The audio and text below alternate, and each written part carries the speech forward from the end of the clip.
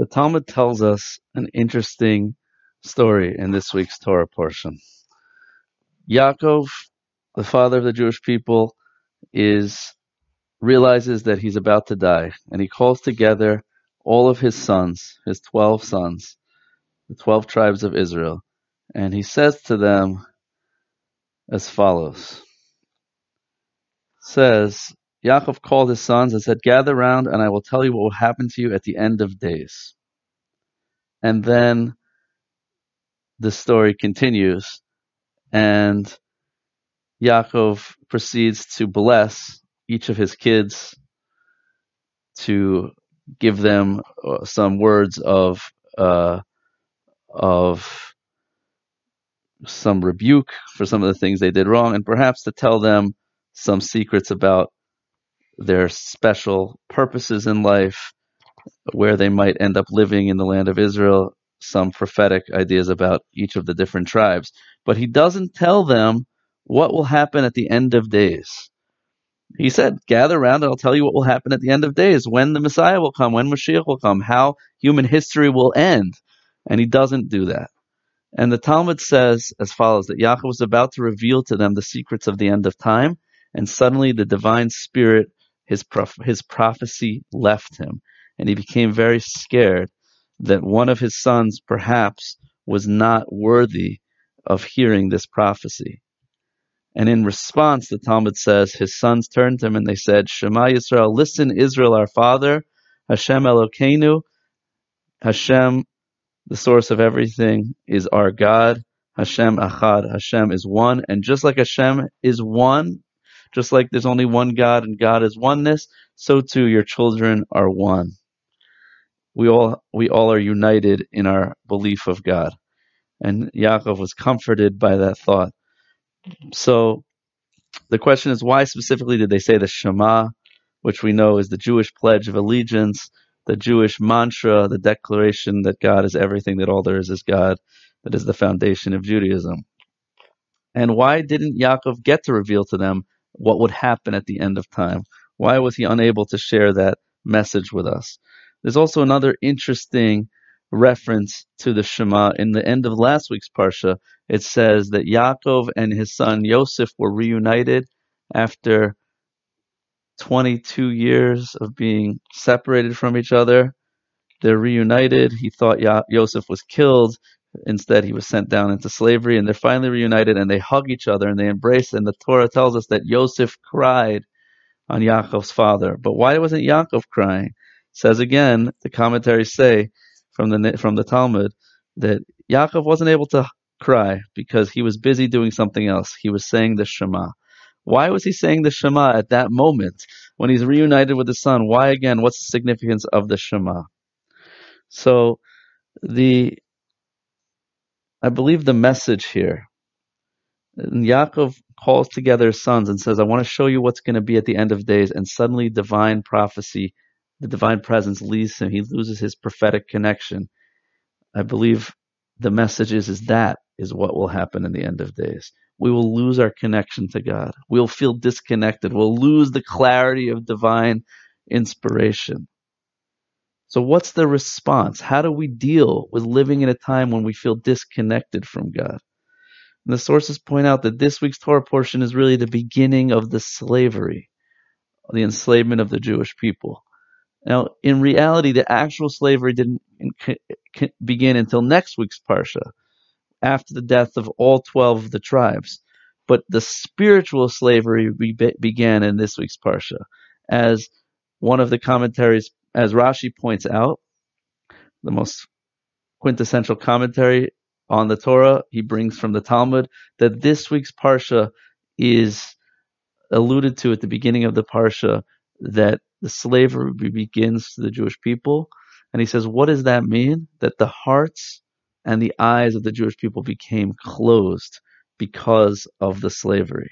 Now, even though the physical slavery didn't begin until next week's Parsha, many, many decades later, the spiritual slavery began right now, which is that the hearts and the eyes of the Jewish people became closed. Because what is slavery?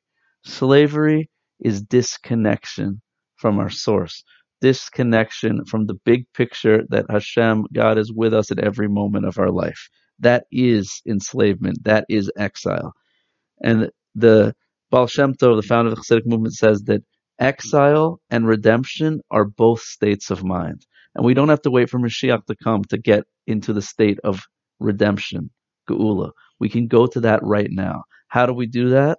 By lifting ourselves out of the closed-minded enslavement of the body, of the desires of the body, of the narrow-minded vision that the world is just how it appears to our physical eyes, and recognizing that God is here right now in this moment, despite what we're going through, despite the things we're going through that might seem like hardships, challenges, illness, relationship problems, depression, poverty, war, all the different things that we're going through in our life, each and every one of us. That is slavery, when we think that those things are bad. But when we recognize that those things are really gifts from Hashem in order to bring us closer to our true potential, in order to bring out the hidden greatness within us, so then we're able to transform the suffering into redemption, to realize that the slavery is really just in our mind. It's all about our attitude. So the message of the Shema is to jump out of the narrow-minded, here and now experience of existence through our physical eyes. That's why we close our eyes in the Shema, to realize that there's a spiritual reality that's taking place right now. And all the stuff that looks like hardships is really blessings. And it's recognizing the big picture that everything is from God, that Hashem is everywhere and in everything. And that's precisely why Yaakov said the Shema when he was reunited with Yosef, because he saw that all those years of hardship was really a divine plan. It was really part of an ultimate purpose. We look at this world through the wrong perspective most of the time. You see, we see just a very narrow-minded focus. You can imagine if somebody were to take a look at a masterpiece painting, a Rembrandt, or a Da Vinci. If you were to look very close at the picture, you would just see a bunch of splotches of color. You'd think, what is this, modern art? But when you step back and you see the full picture, you see how all the colors come together in perfect harmony to reveal a picture. Same idea is given of a master quilter. You ever see one of these amazing tapestries or a beautiful sewn work of art? So if you look at it from the back, all you'll see is lots of knots and stitches. When you come to see it from the front, you see how all those stitches come together and you see an incredible work of art. We're looking at the world usually from the back. We just see the stitches because we're not seeing the full picture. But when you step back, you see how it all comes together. So that's the message of the Shema. And Yaakov shows us in this week's Parsha, he wants to reveal to his children what's going to be at the end. The answer is when we know the big picture, so the slavery is not a slavery. The exile is not an exile. The suffering is not a suffering. If you can imagine that if you were living during the Holocaust and everything looked horrible and there's suffering of the Jewish people and families ripped apart, millions of people killed. But if someone were to show you a vision of the future and show you that somehow through this suffering is going to come the return of the Jewish people to the land of Israel, and eventually the Messianic era, Mashiach coming, bringing about an era of world peace where the entire world will recognize the oneness of God. If you would see that and see that the Holocaust was a necessary step to get there, suddenly the suffering you'd go through would be much less.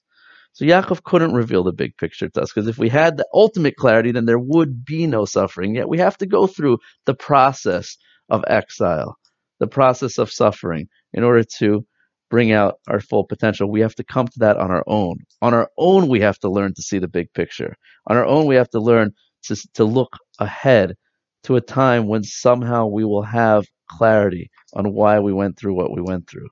So he's actually showing us what it's going to be like at the end of days. Our divine prophecy is going to leave us. We're going to feel alone. We're going to see darkness. And yet the Talmud is revealing us to how do we get out of that? By saying Shema, by meditating on the fact that everything is one. And when we do that, then the exile disappears, the slavery disappears, and we realize that we can live in redemption right now. Wishing you a beautiful, beautiful Shabbos, and the hope that we can all see the good in all the suffering that we're going through in our life. And it should all turn around and be openly revealed as goodness. Have a beautiful Shabbos.